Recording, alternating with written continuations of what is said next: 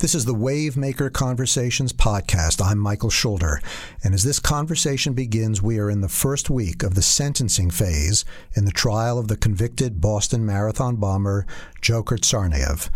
And at this very moment, in courtroom 9 of the federal courthouse in Boston, prosecutors are calling witnesses who are describing the losses they suffered on that April marathon day in Boston of 2013. Many of us have been immersed in the details. For this episode, we're going to take a step back. We're going to examine the sentencing phase of this trial through a thoroughly different set of lenses. And the name of this episode is Jesus on Death Row.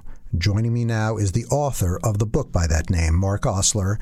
Mark, I've known Mark for years. He's a graduate of Yale Law School, a former prosecutor, a professor of law who taught at Baylor University in Texas and now at the University of St. Thomas Law School in Minnesota. Mark, welcome to Wavemaker Conversations. Thank you for having me. And Mark, joining Mark from Chicago is a public defender named Gene Cook, Cook County public defender.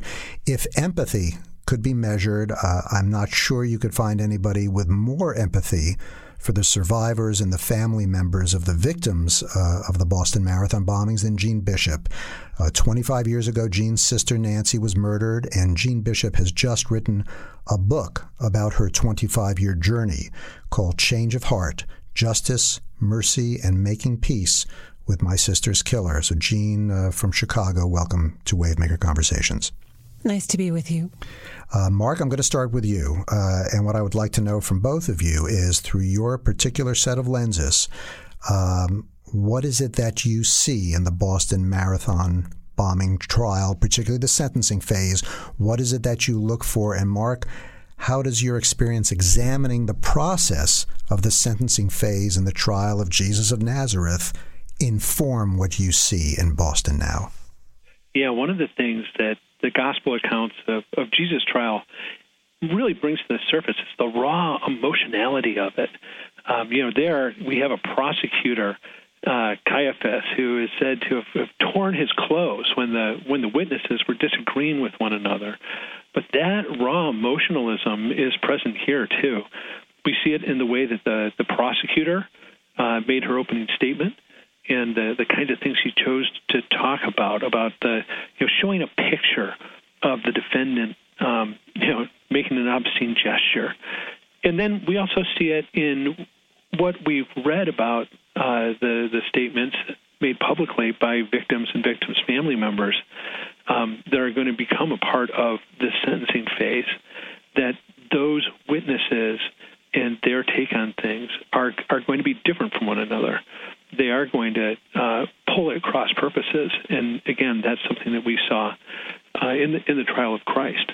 And Gene, in terms of what you're noticing, what's resonating with you? You know, what resonates with me as a family member of 3 murder victims is that this search for justice, for something as momentous as this terrible attack, not only on individuals, but on this beloved institution of the Boston Marathon. It seemed to be an attack on the entire city itself, and you see the whole city kind of gathering around. And yet, from my perspective, the notion that killing this young man, Dzhokhar Tsarnaev, would somehow heal everyone is such an elusive thing that what they're searching for, I think, is something as majestic and momentous and grave as a human life and all that human suffering. But you'll see from the comments of so many of the victims' family members that they see already that is not the way forward for them. And we want to talk about your way forward in a few minutes. And I just want to take a step back again and let the audience know that the two of you have basically taken the premise of this book, and Mark, your exploration of the process by which Jesus was sentenced to death, and you've taken it on the road over a number of years to churches all across the country. And Mark, in that you play the prosecutor, and Gene, you play the defense attorney. So Mark, as the prosecutor, just let's go back again almost 2,000 years, and how do you convince a jury, and have you ever convinced a jury in a church to sentence Jesus to death for the crimes he committed under current state law, whatever state you're taking this to? There's a couple times we split them into many juries. The audience is broken into groups of 12, and at least on one instance, I have won. So, given the jury selection that you're in a church, it's an unusual outcome. And just make that case for me. What did you say to the jury to convince anyone to sentence Jesus to death? Well, I do the same thing that the prosecutor is doing in the case in Boston right now, and that is that I try to emphasize the things that are most threatening about Jesus. What the effect is going to be on national security if we literally turn the other cheek when we're threatened.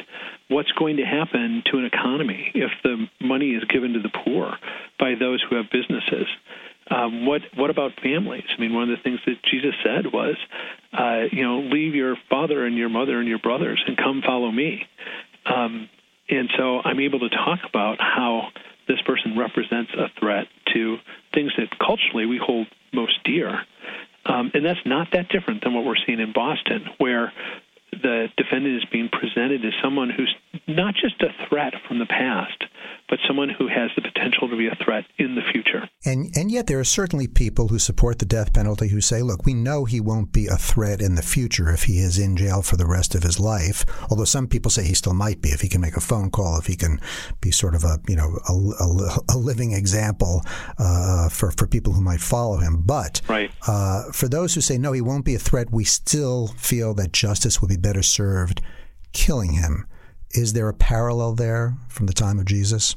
Yes, absolutely. I think that what we saw, the discussion that precedes the decision to execute Jesus, was not just about the threat in the future, but what he had done, the threat that he'd been, and that's why that we see the pursuit the way that it was, the fact of a violent arrest. That at each of the steps that they took, it wasn't just a fear of a future.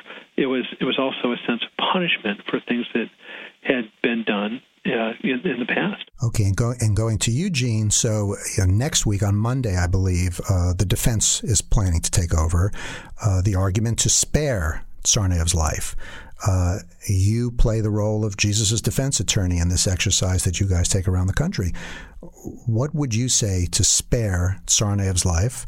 What do you say in the trial of Jesus when you go through that exercise to spare his life? When I talk about sparing his life in the context of the trial of Jesus, I speak mostly about the goodness that this man had done, that he was not about hurting people, but rather healing, curing the sick, helping the lame to walk, helping the blind to see, feeding hungry people. And that he did that not just for people who would be considered his own people, but also did that for people who would be considered his enemies. He healed one of the people who came to arrest him. He healed the servant of a centurion who worked for Rome, the occupier of his country, the ones that had the power of life and death over him. And so I talk about goodness.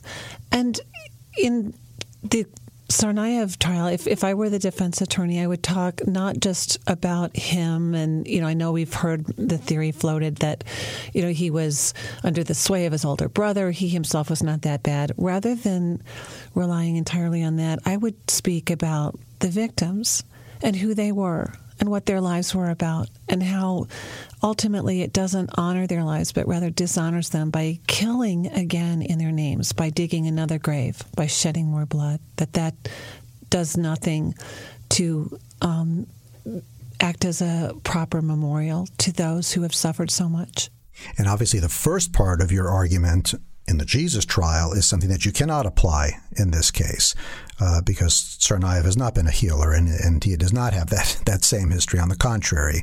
But this latter thing, you are in many ways uniquely qualified to speak to. So tell me, if we could pause and hear your personal story. And while I hate for you to relive it again, you've just relived it in this long writing assignment that you took on, this new book of yours, Change of Heart. So if you could just share your personal story and why you feel so strongly that the death penalty is actually not in the interests of the family members of the victims. Right. 25 years ago, this April, my younger sister Nancy, who was 25 years old, and her husband Richard were murdered in their home by a juvenile. Nancy was 3 months pregnant at the time.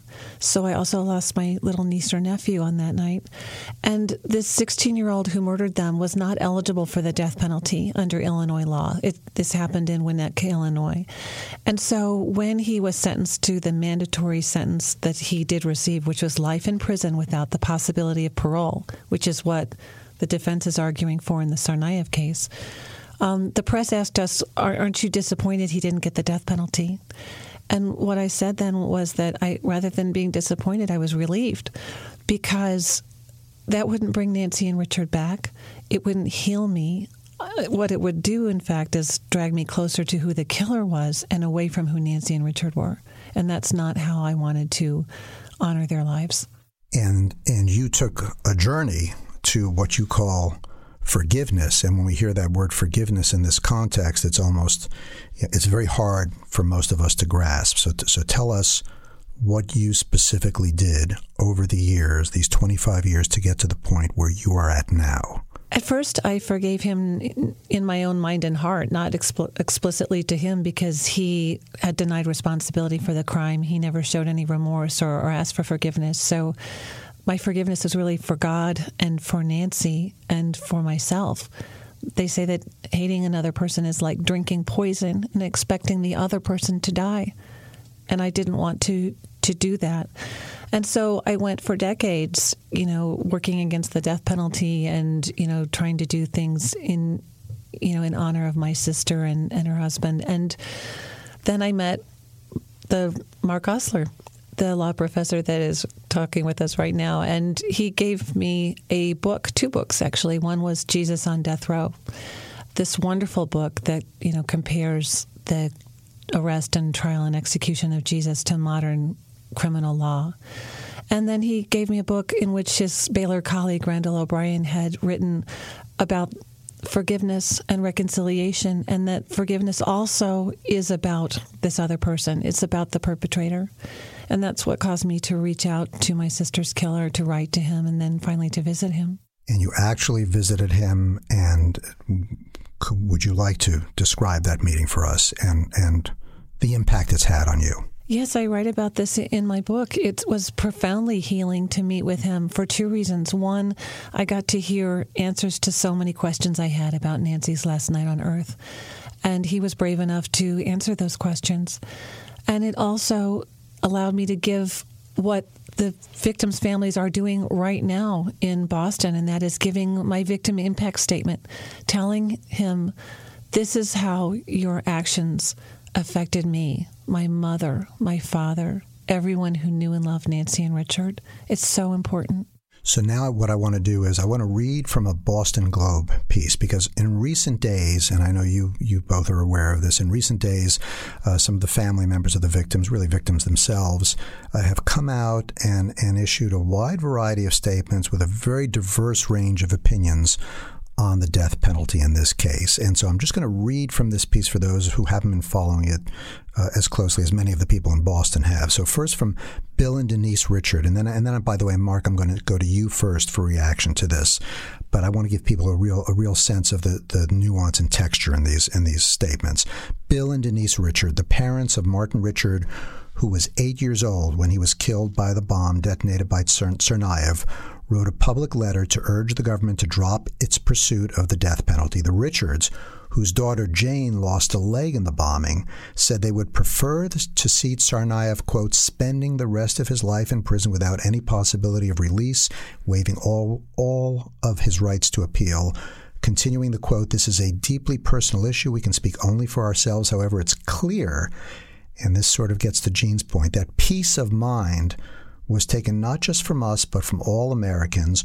We honor those who were lost and wish continued strength for all those who were injured. We believe that now is the time to turn the page, end the anguish, and look toward a better future for us, for Boston, for the country. So that point of view is, boy, it's not that fundamental death penalty is wrong, but we can't move on and heal if we're consumed by this for the next 10, 20 years of appeals. And let me just, before we go to you, Jennifer Lemmerman, the sister of Sean Collier, the MIT police officer who was shot to death while he sat in his patrol car a few nights after the bombing. Again, this is from the Boston Globe. Said, whenever someone speaks out against the death penalty, they are challenged to imagine how they would feel if someone they love were killed. I've been given that horrible perspective, and I can say that my position has only strengthened. So a death penalty opponent at the core.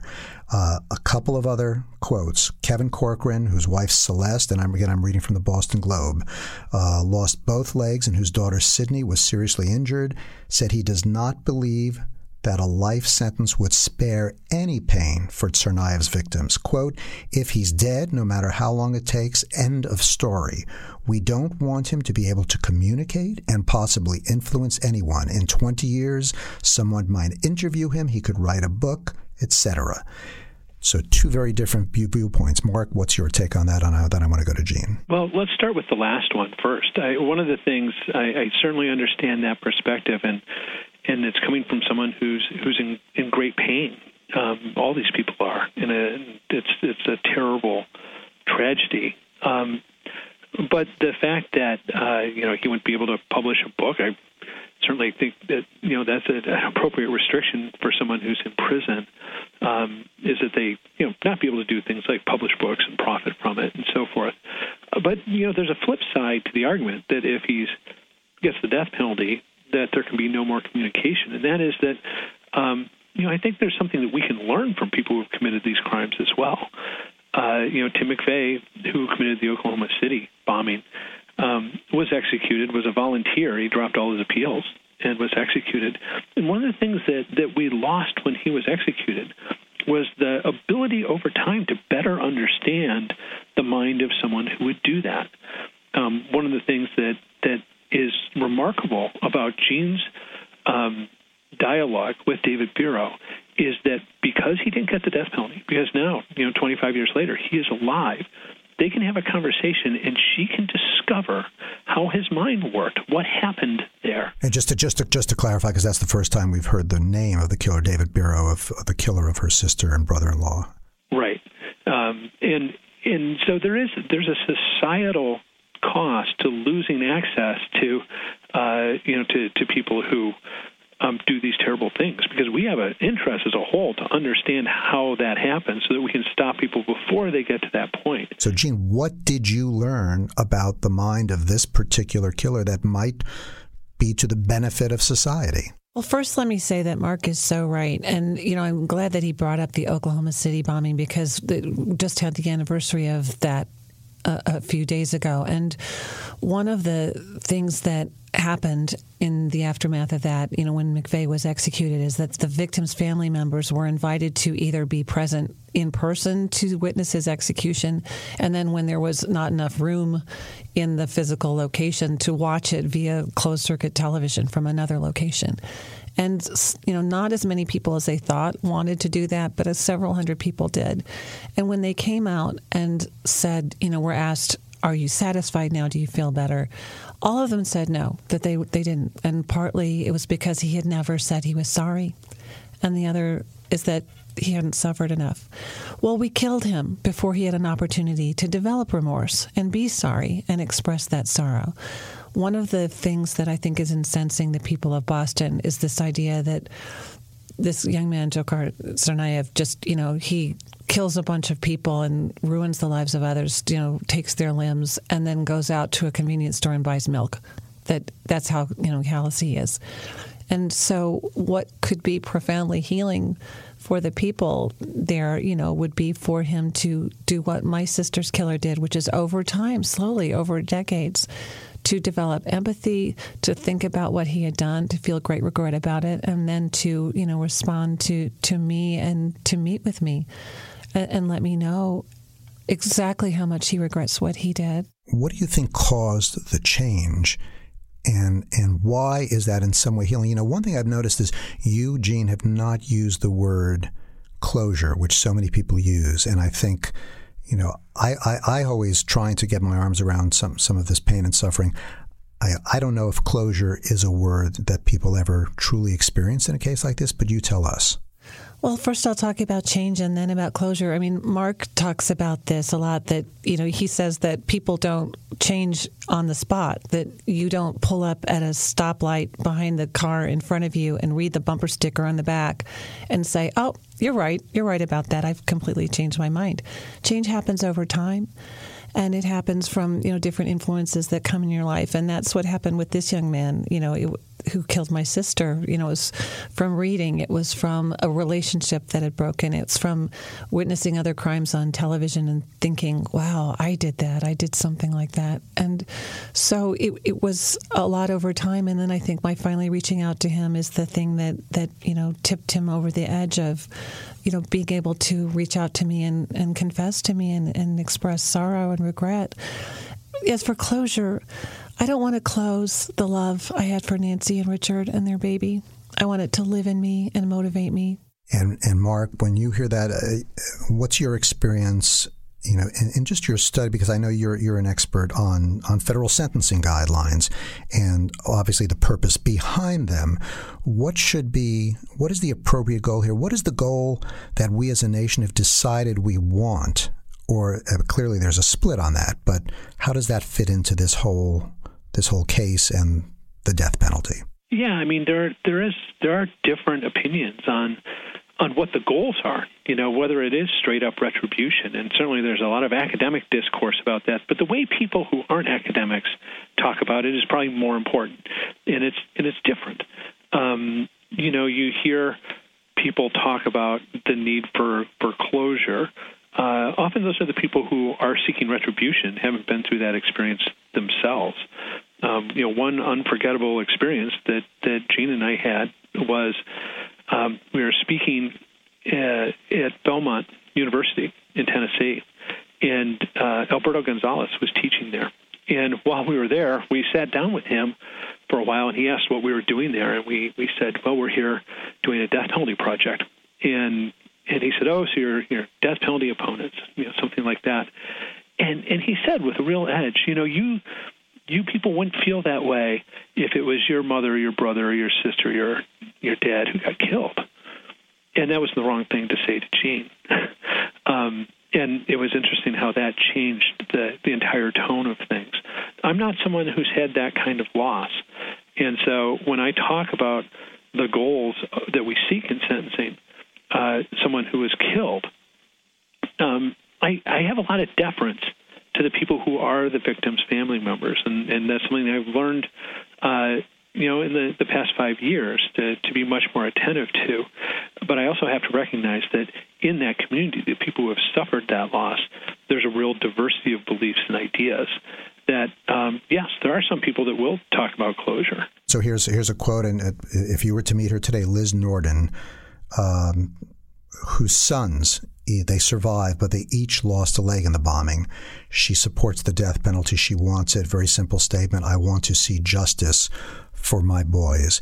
Is there anything, and now take us back again, is there anything in the death penalty, and you're both coming at this clearly in part from your legal background, but also motivated by your Christian faith.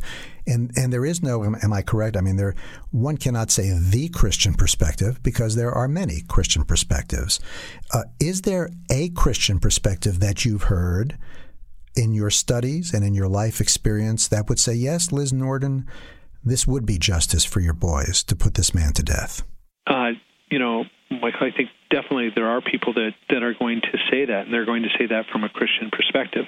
And very often they're going to rely on, an Old Testament teaching, an eye for an eye, a tooth for a tooth, a life for a life. But in the New Testament, when we have Jesus teaching us directly, one of that he quotes that, he says, "Verily you say, an eye for an eye, a tooth for a tooth. But I tell you," and that's when he says the entire passage about turning the other cheek, that if someone takes things from you, to give them more. And so clearly there's a message within Christianity that because of the presence of Christ is going to be different than we see in other faiths. Now, in terms of, outside of faith, is there justice and a proportionality between the harm done and the price that's exacted? Yes, but that's one of the many things that Christianity, and I'd add many other faiths, including Judaism, challenge. And so, Gene, you might be again, personally, in an even better position to speak to somebody like Liz Norton, who has seen her, so much suffering in her two sons and wants justice for them. So what would you say directly to her? Well, first, I would say how terribly sorry I am for her loss. As a mother, I cannot imagine the suffering of seeing both your children suffer. So I can understand her rage and her desire for justice. I used to think that the only justice I could have for my sister's life was for the rest of her killer's life to be spent in prison. But now I see that the only real justice is for him to be found, for him to be redeemed and restored. That is the only thing big enough for me. I mean, again, going back to Timothy McVeigh, when he was executed, that one life was supposed to pay for the 168 lives he took, including 19 precious children that were blown to bits in this daycare on the first floor of the federal building in Oklahoma City. And it's not equivalent. It can't begin to pay for it. And I think that imposing suffering and bloodshed and death is something that is never going to achieve a goal as lofty and momentous as justice. So, Gene, let me ask you this. There is the chance that if you spare somebody the death penalty, they will never come around to express any remorse or any insight into their action. And if that is the outcome, how would you address the relatives of the victims? I mean, they might spend their whole lives waiting for that. I'm not suggesting, and you have to tell me how much you thought about that, but if you had gone in to your sister's killer and to this day he had not expressed some sense of remorse, would that have even intensified the pain beyond what you had felt initially? One of the things that Mark talks about is this verse from Scripture, Micah 6:8, about what does the Lord require of you but to do justice and to love mercy and to walk humbly with your God. And that there's this tension between justice and mercy. It can't be all justice or it's too harsh. It can't be all mercy and it's too lenient. But there's that third part that gets overlooked a lot of the time, and that's the humility. And one thing he also talks about is the fact that of many issues that Americans and Christians, disagree about, the death penalty is one that we actually see Jesus directly encountering in Scripture. One of the witnesses I call in our trial of Jesus, is a woman who's not even given a name, but she appears in John chapter 8, and she's caught in the act of a capital crime, and that crime was adultery. And the law of Moses said that she should be stoned to death. And she was taken before Jesus by a bunch of people with rocks in their hands ready to throw them, saying to Jesus, here's this woman caught in the act, guilty, of this thing that's punishable by death. What do you say? And what he said was not that she didn't deserve to die. What he said was that we didn't deserve to kill her. He said, let those without sin cast the first stone. And so, what I would say to the relatives of the victims is that I am not God. We are not God. We don't know what can become of this human being, this young man, Dzhokhar Tsarnaev. We don't know what he will become. But because we don't know that, we don't have the power right now to say we are going to cut short your life. We're going to throw you away as if you were garbage. And yet whatever he might become, it sounds you would both agree, I assume, that he should never be released from prison, or am I wrong? I can't speak for Gene, but I know that I'm comfortable with that sentence as an alternative to the death penalty. So am I. You were a prosecutor, Mark, and tell me what kinds of cases did you prosecute, and how did you get so interested in the death penalty? Sure. I was a federal prosecutor in Detroit from 1995 to 2000. And so being in Detroit in the 90s, there was a lot of crack cases, but I also had bank robberies, fair number of counterfeitings. I had an immigrant smuggling case involved, it was a human trafficking case involving Chinese women. So I saw a a lot of different things. Now, the federal death penalty is pretty rarely used relative to the states, and that's one of the anomalies about the case in Boston right now, is that there you have a state that doesn't have the death penalty, but you have a death penalty case going on because it's in federal court on a federal charge. And so it's, my interest in the death penalty didn't come out of having prosecuted death penalty cases. That sent me in a different direction in examining crack laws, but that's another story. My interest in the death penalty really came from a single moment, which was I was in one Sunday morning when I was teaching at Baylor, living in Waco, Texas. I got up, flipped open the paper, and there was a story about an execution that week. And in the lead, which is fairly typical, they described the last meal that defendant had. There's a real fascination with that. When some people are executed, that's what's on the front page. And so then I went to church that same day, and it happened to be the week that we take communion. And so I took the communion in my hand, the wafer, and I realized that this was a celebration of the last meal of a man who was going to be executed. And there was something about that just knocked me flat. And it started me thinking about, well, what does it say that, here in Waco, Texas, in this Baptist church, I'm surrounded by people who support the death penalty, yet at the center of this faith is a wrongful execution. And, the things that went wrong, for example, the political wins, the overpassionate prosecutor, the use of an informant, they were all there. And the closer I looked, the more fascinating it was. So if you were in Boston, if you were a federal prosecutor today, and you were in Boston, and you were assigned to advocate for the death penalty for Tsarnaev, would you just, is there a choice? Would you turn it down? I would turn that down, yeah. And frankly, if it meant that I had to leave that job, I would leave that job.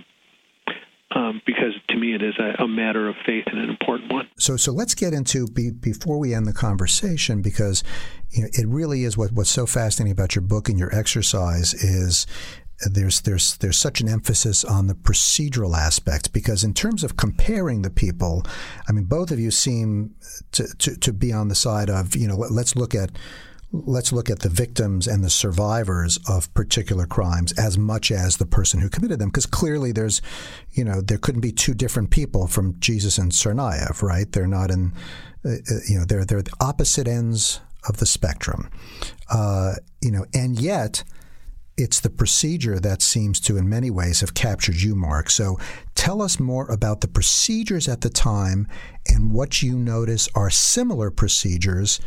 And if it's just a procedural matter, can't we just rectify the procedures right now if there's a procedural problem with how we carry out sentencing phases? Yeah, and I don't think my examination of the procedure is what takes me to the point of saying, the death penalty, it can never work. It definitely points to some problems that we have today. And one of them is that, through the entire process, there was a mob of people chanting, "Execute him." And that is something that we see today. I mean, I remember when I lived in Texas, when there was an execution in Huntsville, there was a party outside. There were people there with signs and tailgating, a celebration. It was the modern equivalent of the people. And that was what year? Execute him.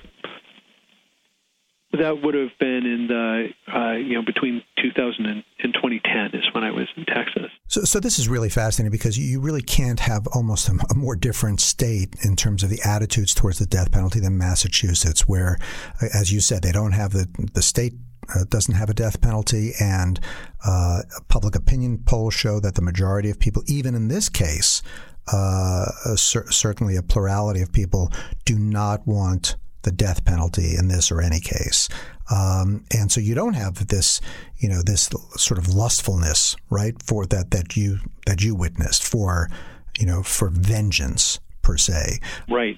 And one thing that is at the core of this discussion is that across the country, there's very different attitudes. Gene and I have done the trial of Jesus in 11 different states, mostly in death penalty states. And we try to do it where we can in a place like Oklahoma City, where the majority of people in our audience are going to be for the death penalty, because that's who we have to speak to. It doesn't do much. Both of us have been to a lot of death penalty meetings or rallies where, we're all against the death penalty already, and that's not convincing anyone. So let me ask both of you: Do people get? I mean, there must be people who get furious with you. Yeah, and one of the things that they'll say in real anger, especially within a church, is, "Are you telling me that this guy in prison, this murderer, that we should see him the same way we see Jesus?" And the hard answer to that for a Christian is yes, because one of the things that Jesus taught is that when you see the person that is hungry and you feed him, you feed me. And also that when you visit those in prison, you visit me. And so it's not my choice to equate Christ to the least of those in our society, the ones who are most strongly condemned. It's at Christ's own invitation that I do that. And Gene, can you tell me, what's the most furious interaction or the most furious reaction you have ever had and had to address from an individual in one of these trials of Jesus exercises? Oh, I had a woman come up to me. I write about this in my book. And she said to me, "You must not have loved your sister very much." And I said, "Excuse me?" And she said, I have a brother and I love him, and if somebody murdered him, I would never forgive them. And what did you say to her? I always try to, respond with love and concern. I mean, sometimes people come forward with, deep-seated anger. There was a woman that I encountered in some clemency hearings. Her brother and sister-in-law were murdered. And she was shaking with rage and saying that she could no longer say the words of the Lord's Prayer because it said, the part about forgiving others as we've been forgiven, and that she could never forgive them. And that every day she woke up wondering why the murderers of her family members were still breathing. I thought, she's in this prison of her own hatred. I'm sure those two men who took the lives of her family members aren't waking up every day thinking about her. And so not only had they taken her family members from her, they'd taken away her peace of mind, her ability to say this prayer of her faith.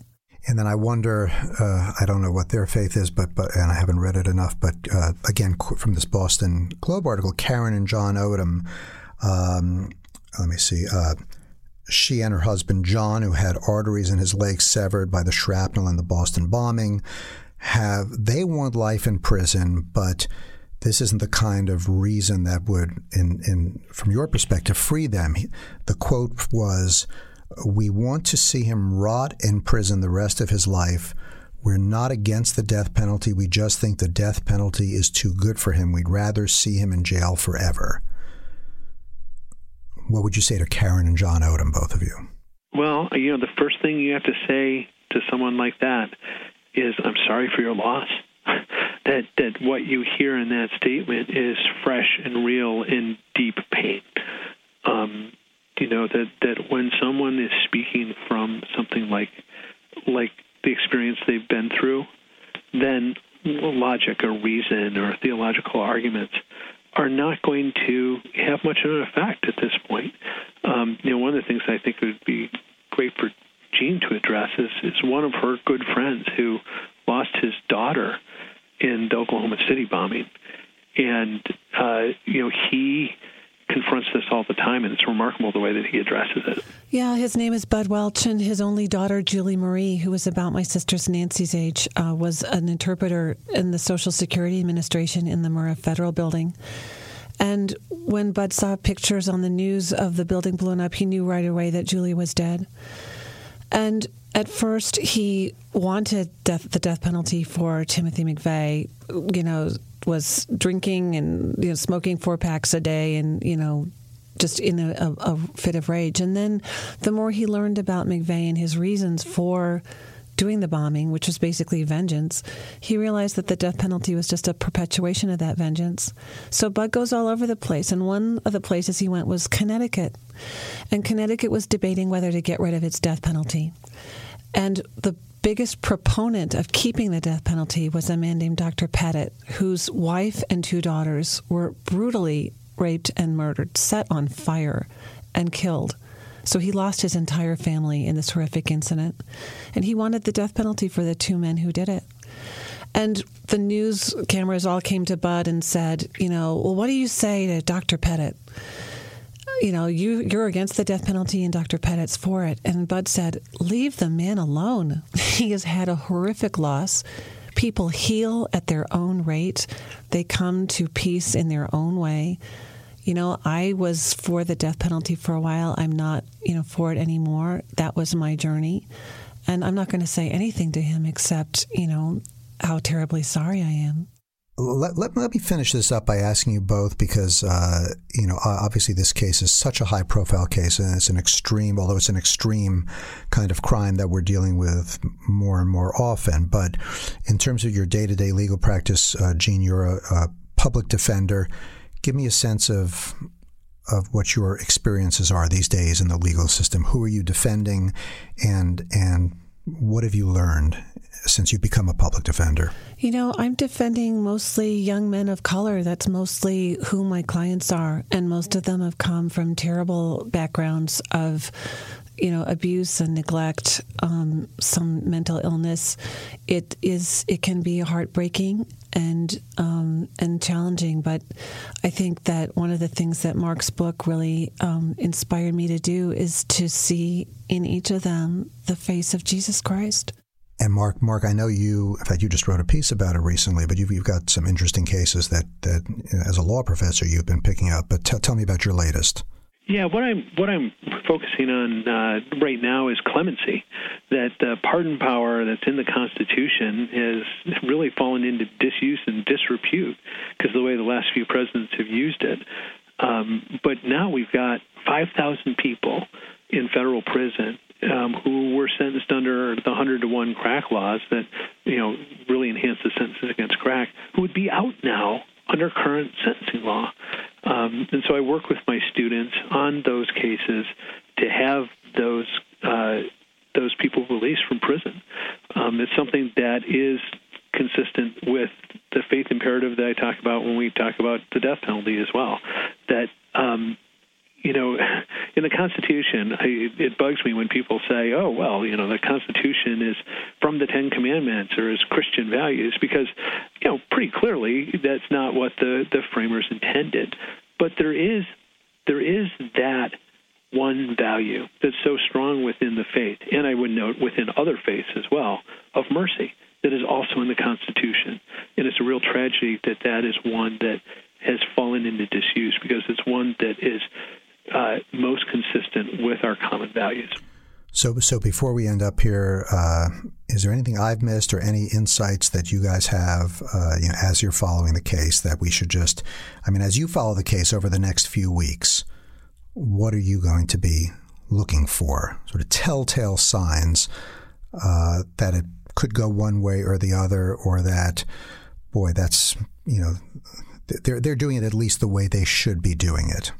Well, I can say this, that one thing that I will be watching to see if it comes out is the idea that this is someone who was a zealot, someone who viewed himself as a martyr, and at least at the point that they were doing these things. And, the death penalty doesn't work very well against people who want to be martyrs. If we're trying to deter others by the way that we treat this defendant, if we're talking about potential martyrs, saying we're going to kill you isn't much of a deterrent. And I'm going to be real interested to see if that argument comes out. And Jean, and obviously just for the audience, clearly this is not a debate pro anti-death penalty. I want to get your guys' perspective on this, and I've been fascinated talking to you, Mark, over the years, and also Jean reading your book. But Jean, if you had to go to the defense attorney and say, look, here's what I would advise you say to the jury, and who you would bring as witnesses and how you would question them.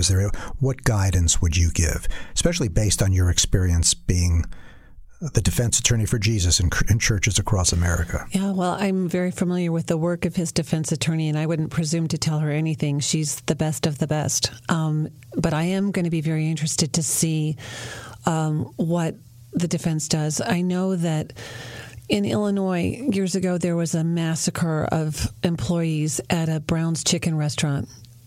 Small amount of money taken, no need to kill the employees. They were all rounded up and shot. Mass murder. And so there was this outcry that if any case deserved the death penalty, it was this one. And a veteran criminal defense lawyer, Steve Richards here, gathered together many family members of the victims for a press conference on the front steps of the criminal courts building in Chicago. And one woman stood up and said, as if she was speaking to Juan Luna, one of the defendants who had committed these murders, "You took my mother's life. You showed her no mercy. But we will show you mercy because that's who she was. That's what she stood for." And so I hope to see that in the defense case. Yeah, Michael, if I could just follow up, one thing that's important to note there is that Illinois no longer has the death penalty. And when Governor Quinn got rid of the death penalty and set a pen down to paper and by signing the signature, ended the death penalty in that state, he then gave that pen to Gene Bishop. Well, we're going to end on the power of mercy, and you've given me an idea because I am going to follow up on this, and for a future episode, I want to talk to some psychologists and psychiatrists who have dealt with patients suffering from grief. And is there literature out there? Because you've experienced it yourself, Gene. But is there evidence out there, have you looked into it, on the healing power of showing mercy when in a situation where most people would feel none is deserved? I don't know. That's a wonderful question. I'd love for you to do that. That's something I'd love to hear. I'm going to see if there's any research on it, and if there is, we'll get it out there. But we will end on the power of mercy, and I thank you both, Mark Ostler, author of Jesus on Death Row, Gene Bishop, a public defender and author of the new book, Change of Heart. I thank you both for joining me on this Wavemaker conversation. Thank you. Well, thank you. If you like what you've heard on this episode, you can subscribe to Wavemaker Conversations on iTunes, and you can always find this podcast on the new CBS podcasting platform, Play It. That's play.it. I'm your host, Michael Schulder. Thank you for listening. With Domino's new Piece of the Pie rewards, you earn a free medium 2-topping pizza after just 6 online orders of $10 or more. Need some reasons to order? Throw a half birthday party for your husband. Happy 36 and a half. Or your cat. Or get in touch with your vegetarian side. Hold the pepperoni. But we think free pizza's reason enough. Start earning points toward free pizza with our $5.99 mix and match deal at Domino's.com today. Rewards program is open only to U.S. residents 13 and older with a pizza profile account. Only one order per day earns points. Complete details at Domino's.com/rewards. You must select this limited time offer. Prices, participation, and charges may vary.